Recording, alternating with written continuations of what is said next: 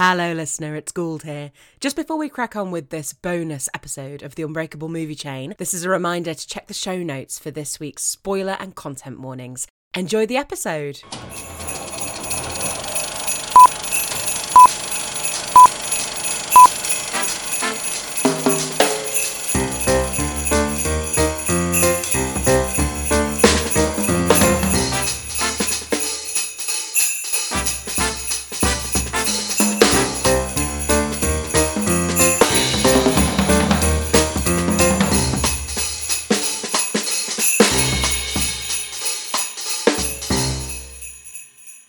Merry Christmas and welcome to the Unbreakable Movie Chain. It's Boxing Day. Ed, how are you? Merry Christmas. Merry Christmas to you too. I'm very, very well. How are you? I'm well, thank you. Gosh, I'm full from all the food I ate yesterday at Christmas. I am also very full of turkey. I'm drinking a lovely festive beverage. What is it? Well, I would say it's Baileys, but actually it's Amarula masquerading as Baileys. Because we're not actually recording this on Boxing Day, obviously. Yeah, we're actually recording this on the 19th of December. So with the power of my imagination, pretending that this glass of Amarula is some delicious festive Baileys. Delicious. I mean, we went to drama school for 2 years for this kind of thing. Exactly. Well, all I have to say to you is don't confront the lie. It's already confronted, mate. I've broken the fourth wall, and yeah. So, what are we talking about today? Well, we're going to have a little look ahead at what we've got to look forward to in 2024. We're going to talk about them in release date order, just so that it's nice and equal. It's an equal playing field, because I don't think it would be fair to try and rate these movies at this stage. Oh, no. We're also going to have a little look at some honourable mentions, like some of the stuff that hasn't made it onto our, extremely excited list. And we're also going to have a little gallop through what I have titled The Franchise Nightmare. I've seen your list. You've got a couple on your list that are from The Franchise Nightmare. I know, exactly. But this is why I'm calling it a nightmare, because there's stuff in there that I'm like, yeah, no, I'm keen on this, but then there's also stuff that just makes me want to turn inside out.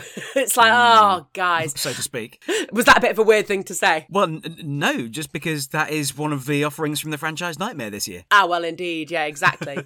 A lot of the stuff that I've put onto my list of the Franchise Nightmare is stuff that to me feels hollow in a kind of nondescript way. And then there's stuff that's gone onto my list that are part of a franchise. And it's entirely to do with the films that have come before it and why I think they're excellent examples of kind of standouts from a franchise. I set myself some Franchise Nightmare-based rules. Are they going to be as nonsensical as my movie monster rules? No, not at all. No, my rule is very simple. My rule for compiling the list of films that I'm excited about: no franchise fare. So no sequels, no prequels, no reboots, nothing with a sort of already inbuilt audience is appearing on my list.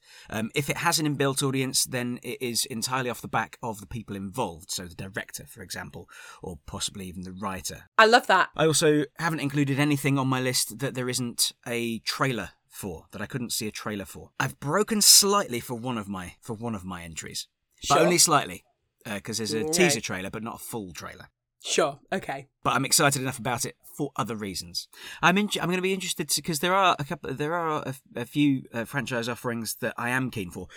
Neither of them, interestingly enough, would be the ones that are on your list. Oh, interesting. What's turned up on your Franchise Nightmare list? Well, shall we crack on? We're going to discuss the trilogy, first of all, of untitled installments. So basically, we know they're coming in 2024. We just don't know what they're going to be called. Right. So we've got three. We've got, number one, the untitled Venom Let There Be Carnage sequel. The untitled fourth Bad Boys film. And the untitled Dirty Dancing prequel. Sure. I am going to go out on a limb now and say that untitled fourth Bad Boys film is going to be called Bad Boys for Real. Okay, Listeners, we've got a timestamp. It's 11:29 on the 19th of December 2023. You've heard it here first. Ed says. I mean, to be fair, I haven't seen any of the Venom films because I lost energy to cope with any of that shit. Venom I found deeply tedious. Consequently, I didn't see Venom Let There Be Carnage, which I've heard is a lot more fun. But I've not seen it because I don't care. I've only ever seen Bad Boys. Have I seen Bad Boys 2? I think I might only have seen Bad Boys. You haven't seen Bad Boys 2? Have you ever held your gun up in the air? Gone, ah! No. Do you know, I'm sure it's great, but it's just not... I mean, I'm not sure it's great. Is it not? I don't know. I don't know. It's Michael Bay, isn't it? I just couldn't give a shit. Dirty Dancing prequel, that it just couldn't scream shameless cash in more. I've never seen Dirty Dancing. I watched it a lot as a young child, and it is not appropriate.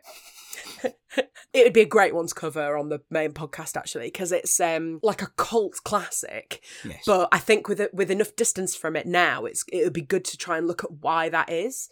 Also, the story of production and the story of getting it made is fascinating. So, moving on to kind of superhero movies, we've got Madam Web, which I'm sure quite a lot of people will have seen a lot of the trailers and the kind of publicity stills from by this point, because they've just had a bit of a push on that. I don't know that much about Madam Web, but it's a Marvel character being played by Dakota Johnson. That'll be really boring. It'll be a lot of multiverse stuff, Madam Web. It'll be very, very dull. Yeah. Oh, God. Right.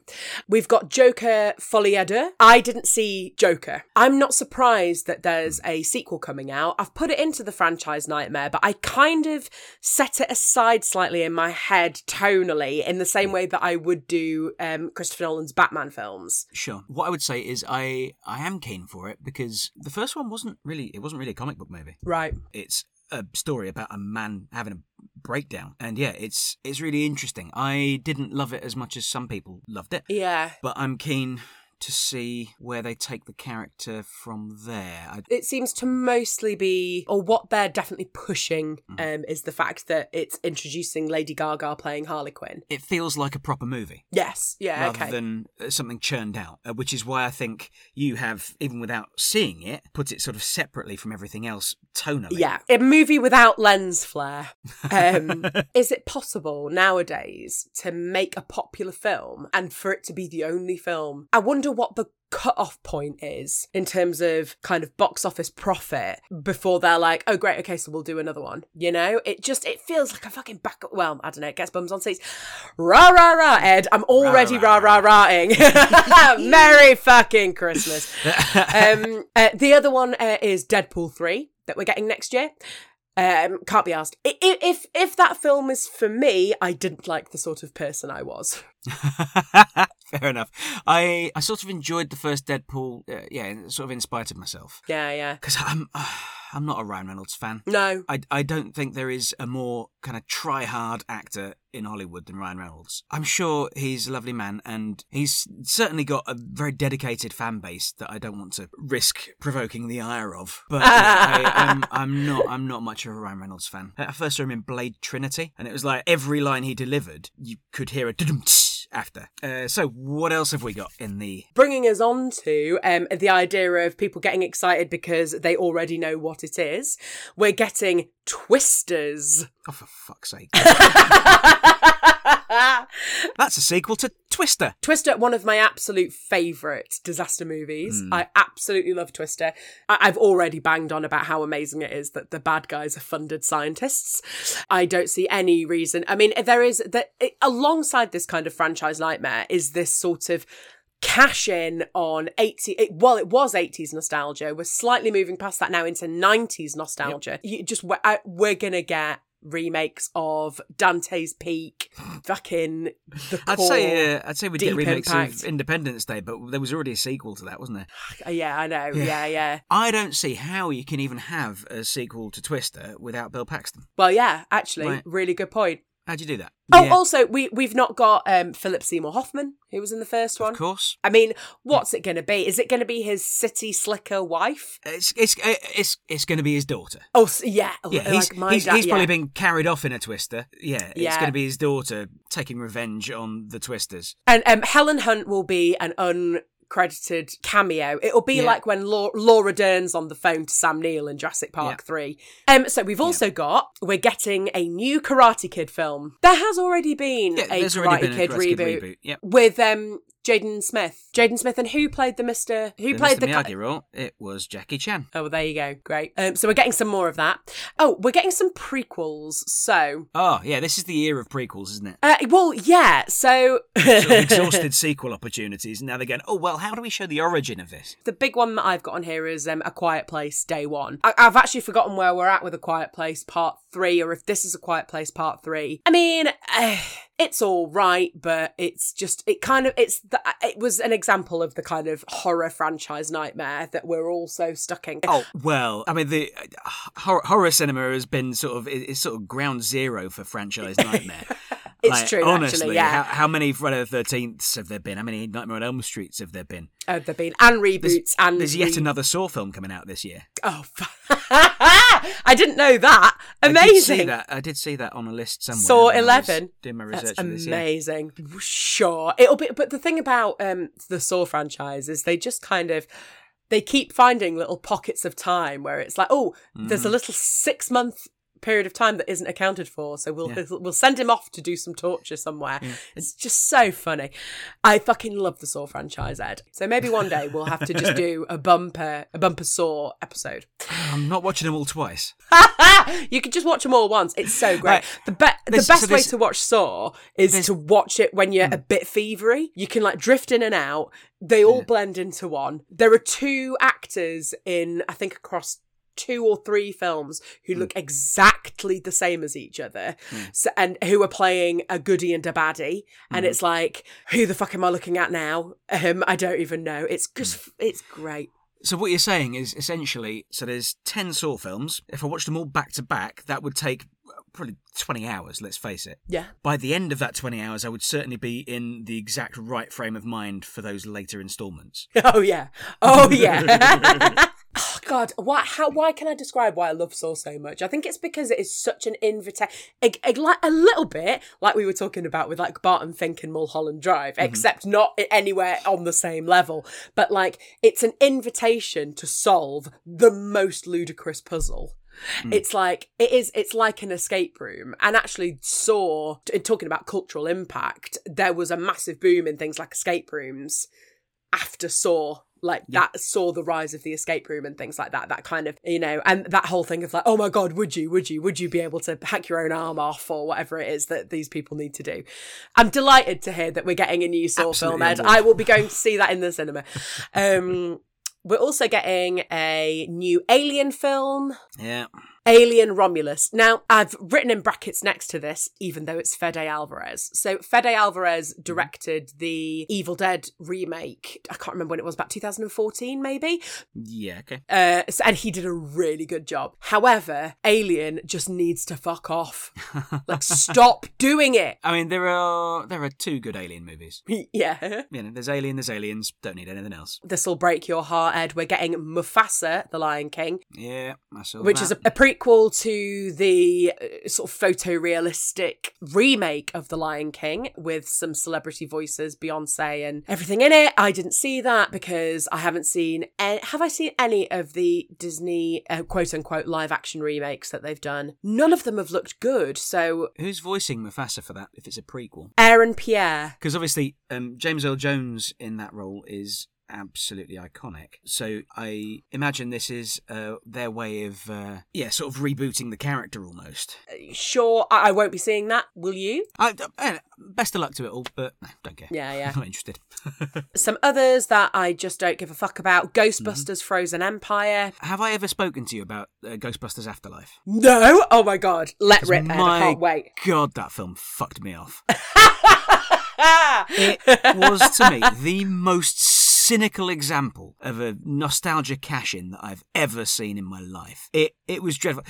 There's one good thing about it, which is performance of the young girl. McKenna Grace, she's terrific. The film itself is just an endless procession of callbacks to the first two movies. I would sit through the Kristen Wiig, Melissa McCarthy Ghostbusters again. Because it came under so much misogynistic hate, I possibly kind of battened down the hatches a little bit on liking it more than I would have done. I kind of felt like I needed to show some solidarity with it. I would like to revisit it. But definitely it made me laugh. There was actually a lot of stuff in it to like. What I liked most about it actually was that it was trying to do something different. Yes. You know, it wasn't trying to be the same movie again, you know? But yeah, there was stuff to like in that. I found nothing to like in Ghostbusters Afterlife apart from McKenna Grace's performance. That's a real shame. And so the sequel to that can fuck right off. Yeah, it can absolutely fucking off. As can Beetlejuice 2. Oh, that's the side we've come down on with this, is it? That's the side I've come down on. Cool. What about you? Oh, yeah, I was withholding judgment, but yeah, it's just some nostalgia stuff, isn't it? I have absolutely no faith in Tim Burton to do what could be done with that film in order to make the sequel successful. When I heard they were doing another one, my heart just sank because it was just like, okay, that's how far back we're reaching now to plunder property. And it also just feels like it's really taking advantage of its audience and saying like, you lot are nostalgic morons who will just eat any old shit we feed you. Yeah. So have it, you know? I hate it. For me, I think it's when a movie like that sort of just stands on its own and is a complete story, then a sequel can be nothing other than a cynical cash grab. With retrofitting and... I would even include good sequels in that, like Aliens. Yeah. Like, it's a cynical cash grab, really. Oh, yeah. Well, have you heard the story about how James Cameron pitched... I have, actually, yeah. It's great. So, allegedly, James Cameron just walked into the room, wrote the word alien on a blackboard, wrote an S at the end of it, and everyone went... And then, just for an added bit of kind of punch to the argument, he turned the S into a dollar sign. I don't know if this is true. It might be entirely apocryphal, but I think it's a cracking story, and it's a way of exemplifying the main kind of drive behind this sort of franchise machine, which is what all of this is. None of these are being made for any kind of artistic merit at all. The sort of grand rule of sequels has always been the same as last time, but bigger and more of it. That's what this chap was saying in this fantastic video essay, The Marvelisation of Cinema, is this thing about like, well, they need to give the audience what the audience enjoyed about the first thing, because that's what they're going back for, but they need to do more or bigger or different. And what you just end up doing is you end up robbing it of any stakes. Yeah. Completely any stakes. You've got to keep ramping the stakes up. So the stakes have always got to be higher than last time. But how high do you get? Oh, the universe is in trouble now. Yes. Oh, now the multiverse is in trouble. This guy who in the first film, you know, you saw like take a punch and it actually means something. Now people are punching each other through buildings and it doesn't make any fucking difference to anyone. And it's like, well, I don't want to watch that. Nothing means anything anymore in the MCU, certainly. Why should we give a fuck? We're in quite a good place to come on to Gladiator 2. Yes. What are your feelings about that?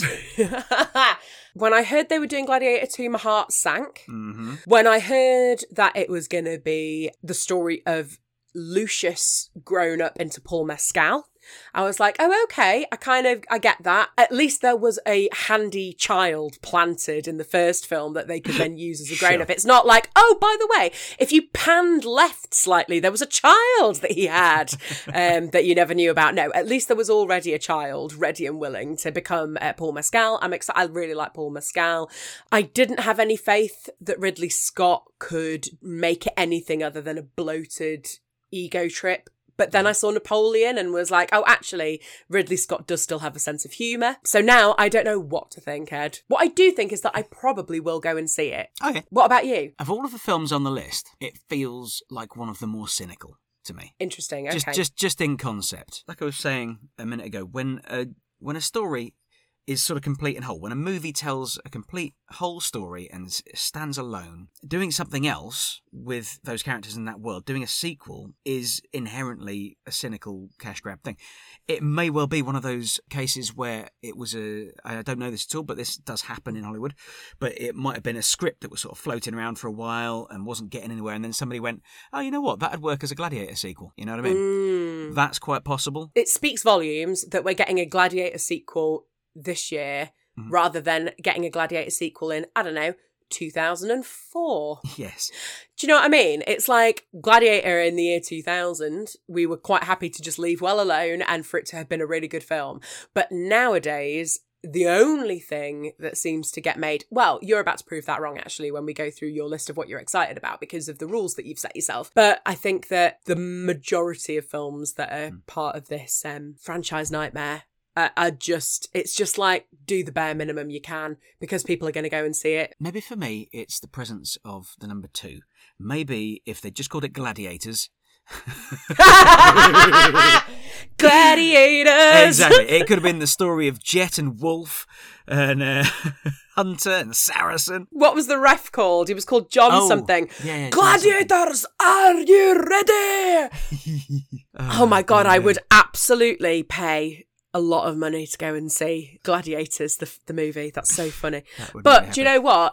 Once they've gone through all of the fucking doll properties, they'll come round to they will get Generation Game, the movie, with fucking, I don't know, Paul Mescal playing a young Bruce Forsyth. We'll get Blind Date with Sheridan fucking Smith playing Scylla. Black, Oh, you know who I'd cast as a young Bruce Forsyth, actually? Who? Jamie Bell. Yes, Jamie Bell would be a fantastic young Bruce Forsyth. He is. Bruce Forsyth always looked a little bit like maybe he'd been punched quite a lot as a young man. Yes, and I think Jamie Bell could recreate that quite well. How do we feel about The Passion of the Christ, Resurrection Part 1? I mean, Resurrection Part 1? Yeah. Just no. No, actually, to be honest with you, no.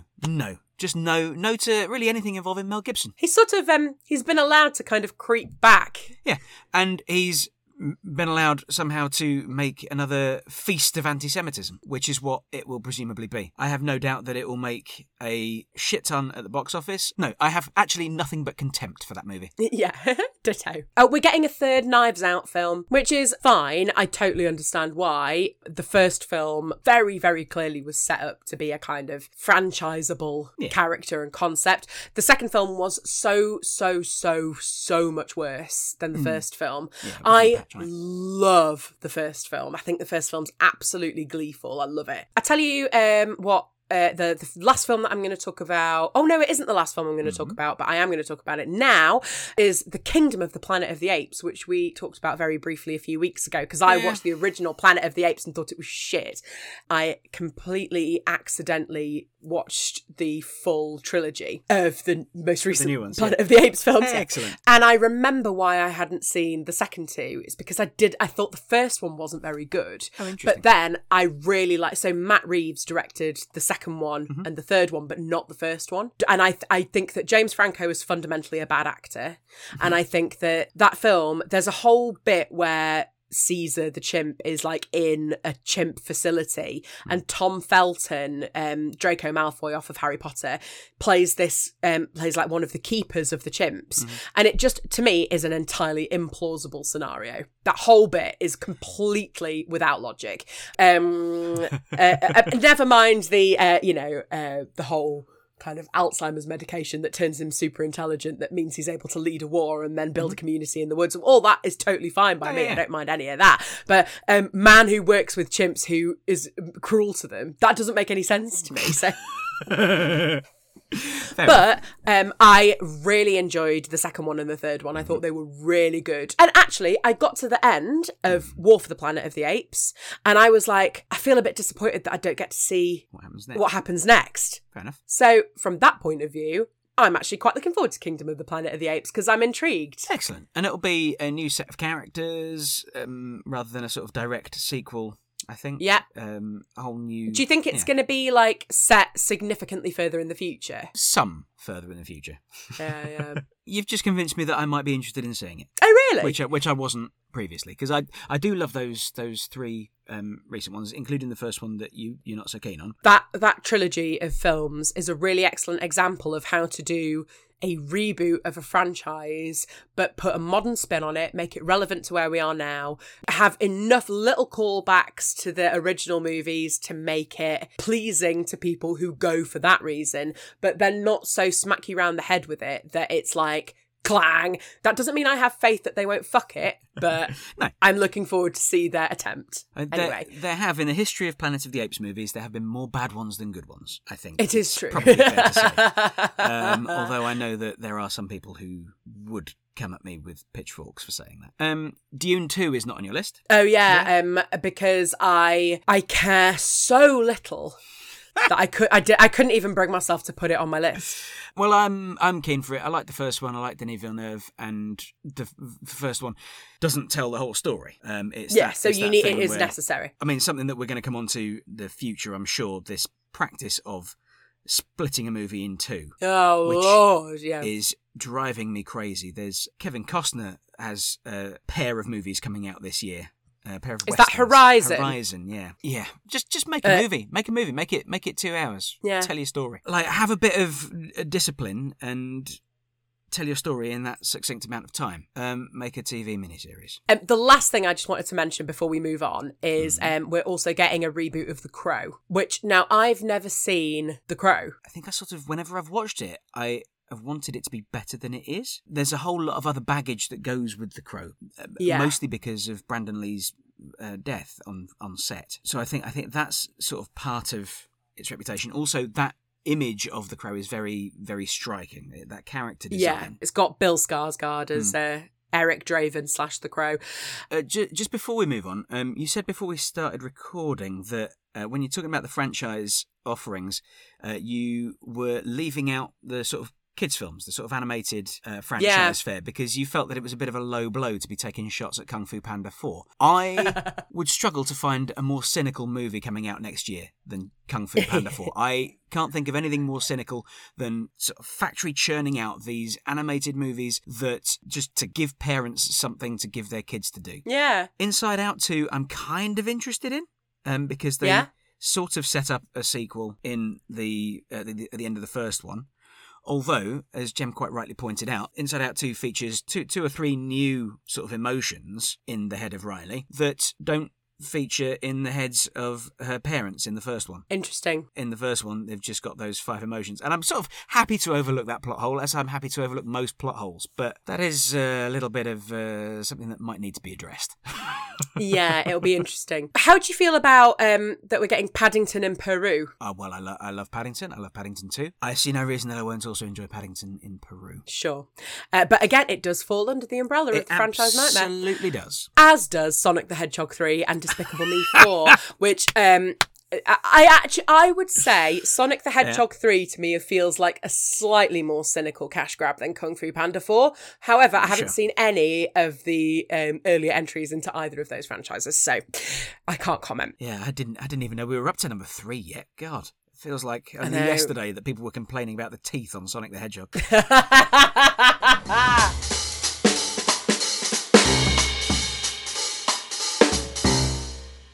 Shall we talk about some stuff that we're really looking forward to, Yes, Ed? Can we please? We're going to start off with the first release of 2024 on our list, which is Poor Things, being advertised everywhere. Yeah. This is the Emma Stone starring film by Yorgos Lanthimos. So this is the first film that he's made since The Favourite from a few years ago, which obviously Olivia Colman won her Oscar for, but also featured Emma Stone. And they've paired up again to make this kind of, it looks like a sort of Frankenstein take. Yeah, but it's adapted from a novel, isn't it? Oh, is it? Yeah, I believe so. It just looks so beautiful. The trailer is available, so heartily recommend if you've not had a look at it, go and have a look at the trailer. A total feast for the eyes. It looks like it's going to be really funny, but super dark, as Emma Stone plays this character who kind of is reanimated by a sort of mad professor type, played by Willem Dafoe, and then sort of learns how to be a human, which is, it just looks like a setup for some fantastic comedy and some really good darkness and some really good, like, yeah, what does it mean to be a human type stuff. I'm so excited for it. From everything I've read about it, it seems that being a human involves having a lot of sex. From everything I've read about the film. Excellent. Yeah, she, I believe, finds that quite early on in her development and is just like, why don't we just do this all the time? Well, that sounds great. And it took the Golden Lion, which is the top prize at the Venice Film Festival. So it's already receiving fantastic plaudits. It's been nominated for a load of Golden Globes. I am sure it will get nominated for a load of Oscars and BAFTAs and all the other awards that there are. Yes. So yeah, I'm really looking forward to seeing that in January. Yeah. What are you looking forward to seeing in January, Ed? So the first film on my list chronologically, we've got American Fiction, which is coming out February the 2nd. This is the new film by Cord Jefferson, and it stars Jeffrey Wright. It's already picked up Golden Globe nominations, certainly for Jeffrey Wright in the Best Actor in a Comedy, I think, category. But this looks really, really great. The trailer made me hoot with laughter. So it's essentially about a black novelist who is really struggling to get anything published because he's trying to not write sort of cliched, quote-unquote, black books to sort of appeal to the sort of white middle-class intelligentsia who sort of want a lot of street slang and that kind of thing and chat about poor people in terrible circumstances. Yeah. And then one day he sort of, for a joke, writes a book that is just all of those things pushed to the extreme, and his agent's just like, nobody's going to want to publish this, but surprise, surprise, the white liberal intelligentsia in charge of the publishing house, they're like, we love it, and it sort of snowballs from there. A movie's going to get made. It looks so funny, but like in that really sort of satirical, biting kind of way that I really, really enjoy. Fantastic. So that sounds great. American Fiction, coming your way in February. So I've got one for February. It's called The Zone of Interest, directed by Jonathan Glazer, who directed Under the Skin, the fantastic adaptation of the Michael Faber novel with Scarlett Johansson being an alien driving around in a van, which I loved. So my ears pricked up when I heard it was the new film from him, and then I had a little look at what it's about, and my God, this film looks fantastic. We've already wanged on about how much we loved her performance in Anatomy of a Fall earlier this year. So this film stars Sandra Hüller. The film has already taken the Grand Prix at Cannes. It's been nominated for a load of stuff. It's kind of on the radar. It's going to do really well in awards season, I think. It's basically about the Nazi concentration camp guard who lives in the beautiful house with his beautiful family and his society and all of that stuff on the other side of the fence at Auschwitz.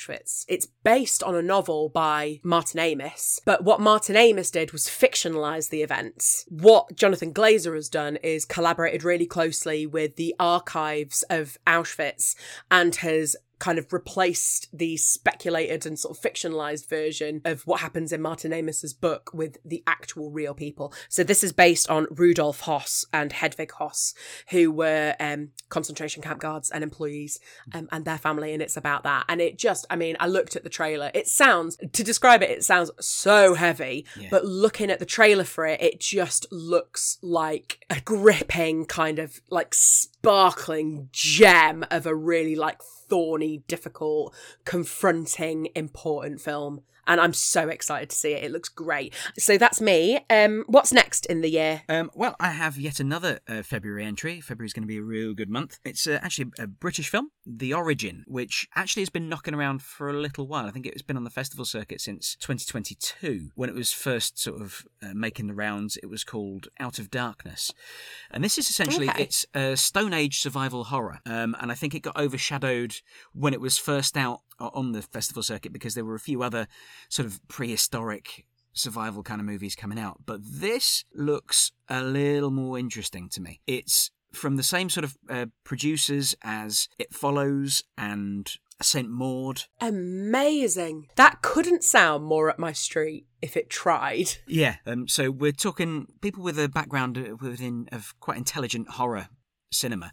And it's about a gang of very early humans set 43,000 years BCE, attempting to survive against some malevolent mystical demonic force. Yeah, it looks really, really cool. Oh my God, I can't wait to have a look at this trailer. This sounds so good.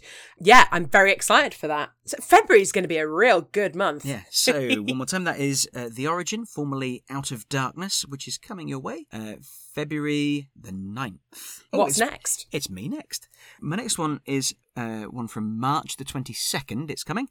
It's called Lisa Frankenstein. And it, to me, has sort of cult teen classic sci-fi horror black comedy written all over it, sort of in the mould of Heathers and Weird Science, that type of thing. It looks fab. It's about a teenage girl. She's lonely and she creates a boyfriend for herself out of body parts and reanimates it, and they sort of have a relationship, and it looks from the trailer like maybe he does some murder for her, and yeah.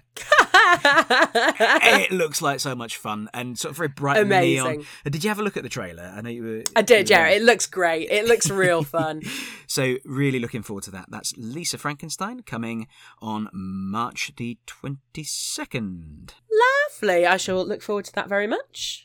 Then it's me again. Now, this is the one that I've slightly broken one of my rules for, because one of my rules was that there had to be a trailer for it. And there is a trailer for this, but it's just a teaser trailer. It's just 45 seconds of Robert Pattinson in a thing, and a camera sort of zooming in on his face. It's the new Bong Joon-ho movie, Mickey 17. And yeah. I'm super excited about it. I don't know what it's going to be about, but it's going to be bonkers. Bonkers sort of sci-fi. And Bong Joon-ho has more than enough goodwill with me to sell a film just with his name right now.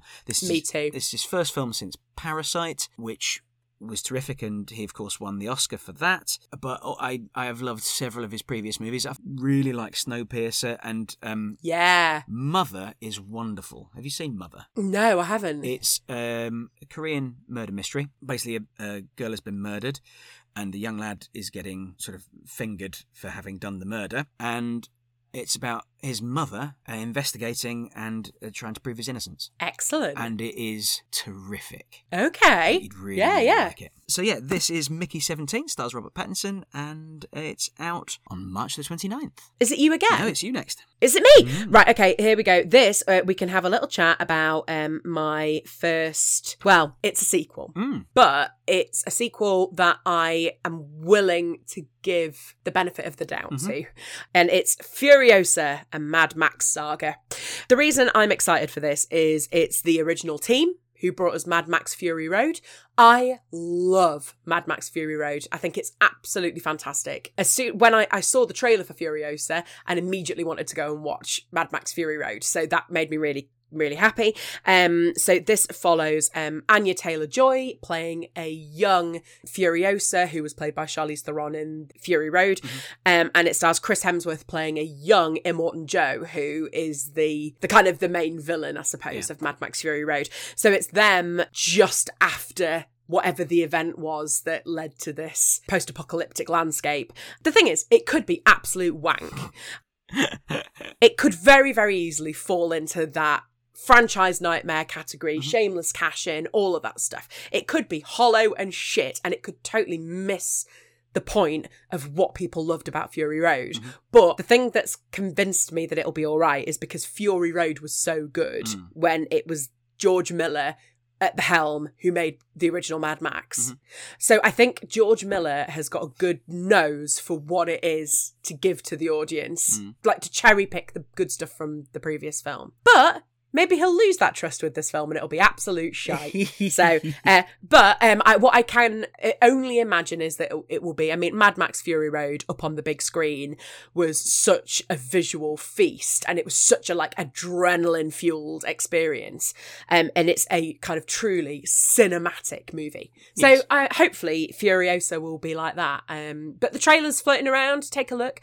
Decide for yourself whether or not it's something that's going to be your cup of tea. And I know there are people who really don't like Mad Max Fury Road. So. Oh, I mean, there is no way in hell am I going to be able to drag Jem to see Furiosa. That is so interesting. Absolutely no way is she going to sit through another Mad Max film. She to this day, there are two films that she hates almost more than she hates anything else in the world. And they are Mad Max Fury Road and Tenet. I just think, what a combo. What is it she hates so much about Mad Max Fury Road? She was bored the entire time. Minimal, if any, story. And it was just a lot of screaming nonsense. I, on the other hand, did enjoy Fury Road. I'm reserving judgment on Furiosa. I'm not excited for it particularly, because apart from anything else, I know it's a prequel. I know it's about young Furiosa, but I miss Charlize Theron. Yeah, you know what I mean. And I'm a little unsold on Anya Taylor-Joy. I like her in some things. I am as well, you know. I dislike her in other things. So, yeah, and I don't know that she's really who I would cast. I think part of my issue with Anya Taylor-Joy is I love The Witch so much. Mm-hmm. And The Witch feels so much like it spoke so closely to my heart that to see Anya Taylor-Joy being popular with other people feels a little bit like she's being stolen from me. Mm-hmm. It's a little bit like, stop looking at her. She's like, she was a standout in that thing that I love. Like, you're not allowed to love it too. And she feels a little bit sort of flavour of the month, and I'm just a bit like, oh God, are Hollywood just going to get sick of her and stop casting her? Oh, absolutely. Stuff? She's everywhere at the moment, and I don't blame her at all for taking all those jobs. God no. So, the next one is a June release, coming out on the 7th of June. Now, this is another one that could very easily fall under the franchise nightmare.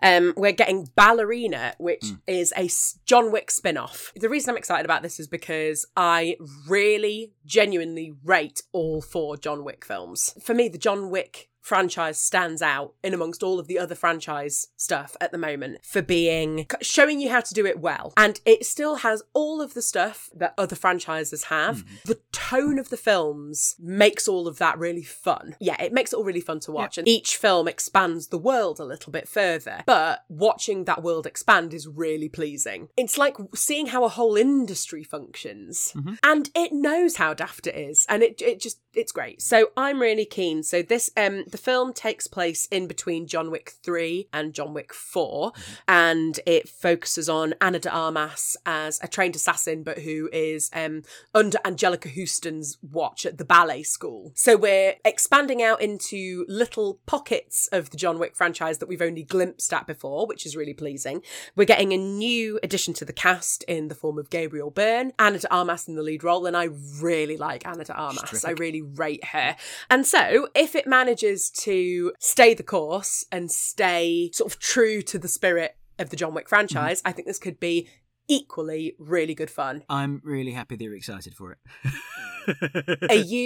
Do you not like John Wick? I do like John Wick. I'm not as crazy about them as I think you are. I think there's a slight sort of law of diminishing returns, and I think that the films actually do keep getting longer and longer and longer and more bloated, as I think the franchise is also expanding and getting more and more bloated. There's also I believe a TV series coming. It's already on. It's already on, is it? About the hotel franchise. That's a prequel, so it follows the Ian McShane character as a young man. Now, I don't know whether or not that is any good because I haven't seen it. It sort of just got dumped on Amazon without much ceremony. So I don't know if maybe they're a bit ashamed of it and they didn't want to draw too much attention to it. Sorry to bang on about it, but the involvement of Mel Gibson might be a factor in that. Oh, of course. Mel Gibson's in it, isn't he? I'd forgotten about that. I'd love to like it, but I can't get excited for it. Let's move on to the last 2 that we've got before we do honourable mentions. So what's your last movie? So, my last movie is The Bike Riders, which was supposed to come out a month or so ago, but that has got pushed back because of the strikes. It's now coming out on June the 21st. It stars Jodie Comer, who I think is wonderful. Yeah. I would cast Jodie Comer in every part pretty much that Anya Taylor-Joy has ever played. Yes, actually. And be a little bit happier. Yeah. I just think she's terrific. There are 3 British actresses who I would watch them in anything. That's Olivia Colman, Jessie Buckley and Jodie Comer. I'd watch them do anything. I'll go with that. Love them. You weren't happy to go and watch Olivia Colman do Wonka? That's true. I'm not happy to watch Olivia Colman do Wonka because... see it now you've said that. No, I'm not. I'm absolutely fucking not. I'd rather be a hypocrite. Than see fucking Wonka. And it's all the fucking, like, googly-eyed bullshit, twinkly, like, oh, I'm a shop owner. Oh, it's fuck off. Anyway, carry on, sorry. The Bike Riders. So, as I say, it stars Jodie Comer and Tom Hardy and Austin Butler. It's set in the 60s, and it's about a motorcycle club that sort of descends into criminality throughout that decade. I'm dead keen. Sounds great. Who's directing it? So it is directed by Jeff Nichols. So Jeff Nichols was the guy who did the Matthew McConaughey movie Mud. Which I thought was terrific. That sounds awesome. I'm keen for that. Yeah. Have a little look at a trailer later. It's remind me when's that out? So that is The Bike Riders, and it's coming out on June the 21st. We were saying just before we kind of started the record that we probably ought to do another one of these around June time, when we know a little bit more about what's coming out in the second part of the year, because the film that I've got as my final film is, well, it's allegedly going to come out on Christmas Day. Did you say Christmas Day? Yeah, Christmas Day in the States, but I believe actually the 1st of January 2025 in the UK. Yeah, so I've sort of accidentally broken the rules here. So the last one on my list, unsurprisingly, given how much I've just wanged on about how much I love The Witch, is Robert Eggers' adaptation of Nosferatu. Yeah. Stonking cast. Bill Skarsgård playing Count Orlok, Nicole Kidman, Lily Rose Depp, Nicholas Hoult, Willem Dafoe, Emma Corrin, Aaron Taylor-Johnson, and Nicole Kidman, who I've written down twice for some reason. She deserves all the credit. And it looks like it might be a 21st century remake. And it is a remake of the film Nosferatu, which was an unofficial adaptation of Dracula, which famously there was a massive lawsuit from Bram Stoker's widow about the making of Nosferatu. But it is a titan of silent cinema. Gave us so much of the kind of iconic vampire imagery that we see all the way through the rest of cinema. And I'm really keen to see what Robert Eggers is going to bring to this. I've got a little quote from him, which I find really charming. "It feels ugly and blasphemous and egotistical and disgusting for a filmmaker in my position to do Nosferatu next. I was really planning on waiting a while, but that's how fate shook out." That's really funny. Isn't that great?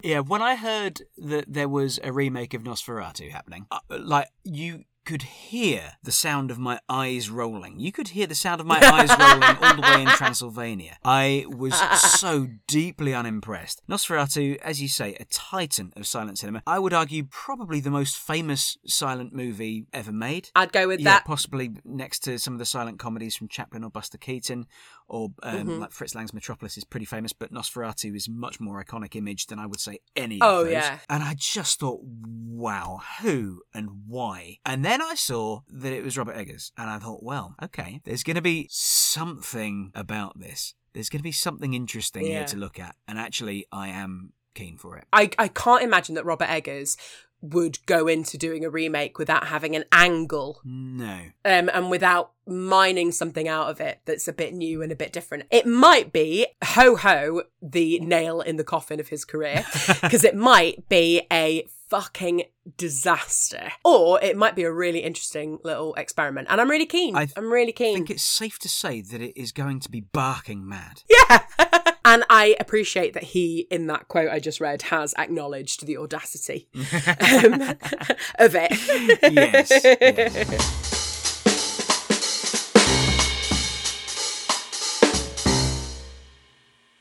All right, should we have a look at some honourable mentions before we go? Do you have The Beekeeper? I do not have The Beekeeper, but that's going to be a fun popcorn movie. We both enjoyed the trailer very much to The Beekeeper, didn't we? This is a Jason Statham film, which just looks like the perfect Jason Statham film. Great, looking forward to that very much. Very much in the same sort of vibe as Argyle, the new Matthew Vaughn film. I don't know, have you got that on your list? It's not on my list either, mostly because I've liked some of Matthew Vaughn's stuff in the past, but Kingsman Golden Circle sort of made me go, oh no, I don't like you at all, actually. I saw the trailer and thought, that looks like a Matthew Vaughn film. I saw a still from it and was like, oh God. And then I watched the trailer and was like, oh, okay, actually, no, okay. Yeah. So yeah, I think that could be interesting. Yeah, the sort of popcorny movie that's on my honourable mentions list is The Fall Guy. Yeah, which looks like so much fun. I think it's going to be a huge hit. God, yeah, it's going to absolutely clean up. It's coming out in the summer, right? May the 2nd, I've got here. Yeah, That's Ryan Gosling as a stuntman, and Emily Blunt as the star of the movie that he's working on. And it looks like a sort of riotous action comedy, bit of a sort of screwball romance in there as well. Looks great fun. Brilliant. Also on my honourable mentions list, we've got Challengers, which is the new one from Luca Guadagnino, starring what's her face, Zendaya. Zendaya. I've always said Zendaya. Zendaya. Yeah, sort of a tennis set, love triangle kind of thing. It's probably quite good. Also on my list that I'm really looking forward to is Drive Away Dolls, which is the new one from Ethan Coen. Yeah. Since the Coen brothers branched out on their own and they're making their own things, Drive Away Dolls looks like great fun. Yeah. Road movie with a couple of ladies in the lead. It's very funny. How's your honourable mentions list? How much have you got on there? I've got one more. It's called Wicked Little Letters. February 23rd. It's a kind of black comedy. Olivia Colman and Jessie Buckley. Oh, yeah, I saw a trailer for it actually the other week. It looks great, doesn't it? It looks so great. Sort of mid-century or early 20th century UK. You know, Olivia Colman plays this sort of straight-laced housewife who starts receiving smutty letters anonymously in the post. Yeah. And then it's this whole thing about like, in the community, who's sending the letters. Yeah, Olivia Colman and Jessie Buckley as kind of rival housewives. And then also Anjana Vasan, and she's fucking great. I love her. And she plays a kind of lady police officer who's set to investigate this kind of weird crime that's going on in this community. And it just looks like really good kind of dark comedy fun. Yeah. So I'm keen for that. Cool. Yeah, there's just a couple more things that I want to mention. So we've got the debut feature from M. Night Shyamalan's daughter is coming out this year. That's called The Watchers. Oh, yes! I don't know much about it. From, Ishna Shyamalan. We've also got the new Alex Garland film coming out this year, where he'll do some heavy-handed social commentary. It's about a civil war in America, and I'm quite looking forward to that. Sure. There's a new Jordan Peele movie coming out towards the end of the year that is as yet untitled. I'm sure it'll be worth a look. There's one here that I'm really intrigued by. I was intrigued by the trailer for. It's not got a release date in the UK yet. It's coming out in the States in the next couple of months. It's called ISS. It's set on board the International Space Station. You've got the Russians, you've got the Americans, and they all sort of get along perfectly well on the International Space Station. But then war breaks out on planet Earth, and both sides on the space station are given orders to take the space station. And it looks like, conceptually, I fucking love that. Bunch of people trapped in that sort of claustrophobic environment, having to kill each other.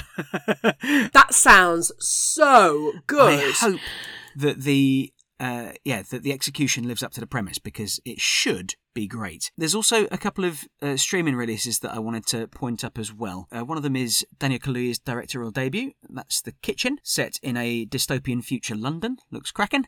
And there's also the Charlie Kaufman animated feature, Orion and the Dark, it's a DreamWorks production, and every now and then DreamWorks comes up with absolute gold. Generally, I'm a Pixar boy, but every now and then DreamWorks can do fabulous things. Thinking, obviously, How to Train Your Dragon and, the first two Shrek movies. Orion and the Dark is about a small boy who is scared of everything, and then one day he is visited by a manifestation of the Dark. It is the Dark's intention, for his own sort of self-serving purposes of his own sort of ego, is to make this little boy Orion not afraid of things anymore. Aww. And the trailer looks so lovely, and it made me laugh, and I'm looking forward to it, and that'll be on Netflix. In fact, both of those will be on Netflix at some point in the new year. Lovely. And that's everything. Yeah. Keen for both of those, yeah. Gosh, there's so much to look forward to about next year, and we don't even know the half of what we can expect. There are 2 movies coming out about imaginary friends. Yes, I saw that, and one of them I will not be watching because of my aforementioned Ryan Reynolds issues. Yeah, one of them is a sort of Blumhouse horror movie, and the other one looks like a very sort of, I don't know, it could be great. It's directed by John Krasinski, who I do like, but it does star Ryan Reynolds, and it looks like it could be nauseating. Yes, it does. What a treat. What a load of really great stuff. But yeah, I think it'd be good fun to revisit this in sort of June time and see, because we'll know a lot more about what's coming out in the sort of second part of the year, but also what the big summer blockbusters are chalked up to be. Absolutely. So that'll be interesting. Given that it's Boxing Day, Ed, what have you been watching over Christmas? I mean, if you maybe had been, if it had been a week ago, and you were looking forward to the festive period, what do you think you might have thought you might be going to watch? Oh, I don't know. I'm mostly just looking forward to the Christmas Doctor Who, if I'm honest. Well, you would have been looking forward to it last week, but obviously it being Boxing Day, you've already seen it, but you don't want to spoil it for people, Ed. It was fantastic. It was great. I enjoyed it so much. What have you been watching? It's quite traditional on the chilled out evenings over the festive period, when I'm hanging out with Richard's family, for us to watch something like the Jeremy Brett Sherlock Holmes TV series, which is a delight. And I'm also, in the run up to Christmas, going to be having a look at a lot of the BBC Ghost Stories for Christmas, which I've got the box set of. Yeah, we're having a little break after recording this episode, and then we'll be back with the main podcast on the 9th of January for our discussion on The Bad and the Beautiful. Have you seen it yet? I haven't yet. I'm really looking forward to that. That will be one of my Christmas watches alongside The Muppets Christmas Carol and Home Alone, probably. Obviously. Do you know, talking about, when we were talking last week about how it's important for historical accuracy because it goes into the zeitgeist and then people think that's actually true, I had a proper revelation recently that there's only one Marley. Ah, yes. In A Christmas Carol, because I always think of We're Marley and Marley, avarice and greed. Whoa! So yeah, there you go. That's an excellent example. Yeah. Oh, yeah. Really looking forward to watching all of those things again for the umpteenth time. Because that's what Christmas is all about. It's about watching the same films that you know from the past. Comfort. So I hope that, dear listener, you have had, are having, continue to have a wonderful festive time, whatever it is that you're doing. And I hope that you've enjoyed listening to our little, I say little, how long have we been talking, Ed? It's been 2 hours. About. I hope you've enjoyed this extremely long discussion about some of the films that you can look forward to in the new year and some of the films that you can roll your eyes at and have a great time being snarky about, as me and Ed do. So I think, unless you've got anything else that you'd like to add? No, not beyond Merry Christmas. Merry Christmas. Happy New Year. We'll see you in the new year with our chat on The Bad and the Beautiful. If you've enjoyed this little bonus episode, please do leave us a review, spread the word, do all of that stuff. I can't emphasize enough how grateful we are for anything that you can do to help us spread the word for this podcast. We love it. And I'm feeling very twinkly and Christmassy now. And festive, Ed. Thank you. Thank you. Bye-bye. Thank you. Goodbye. Ho, ho, ho.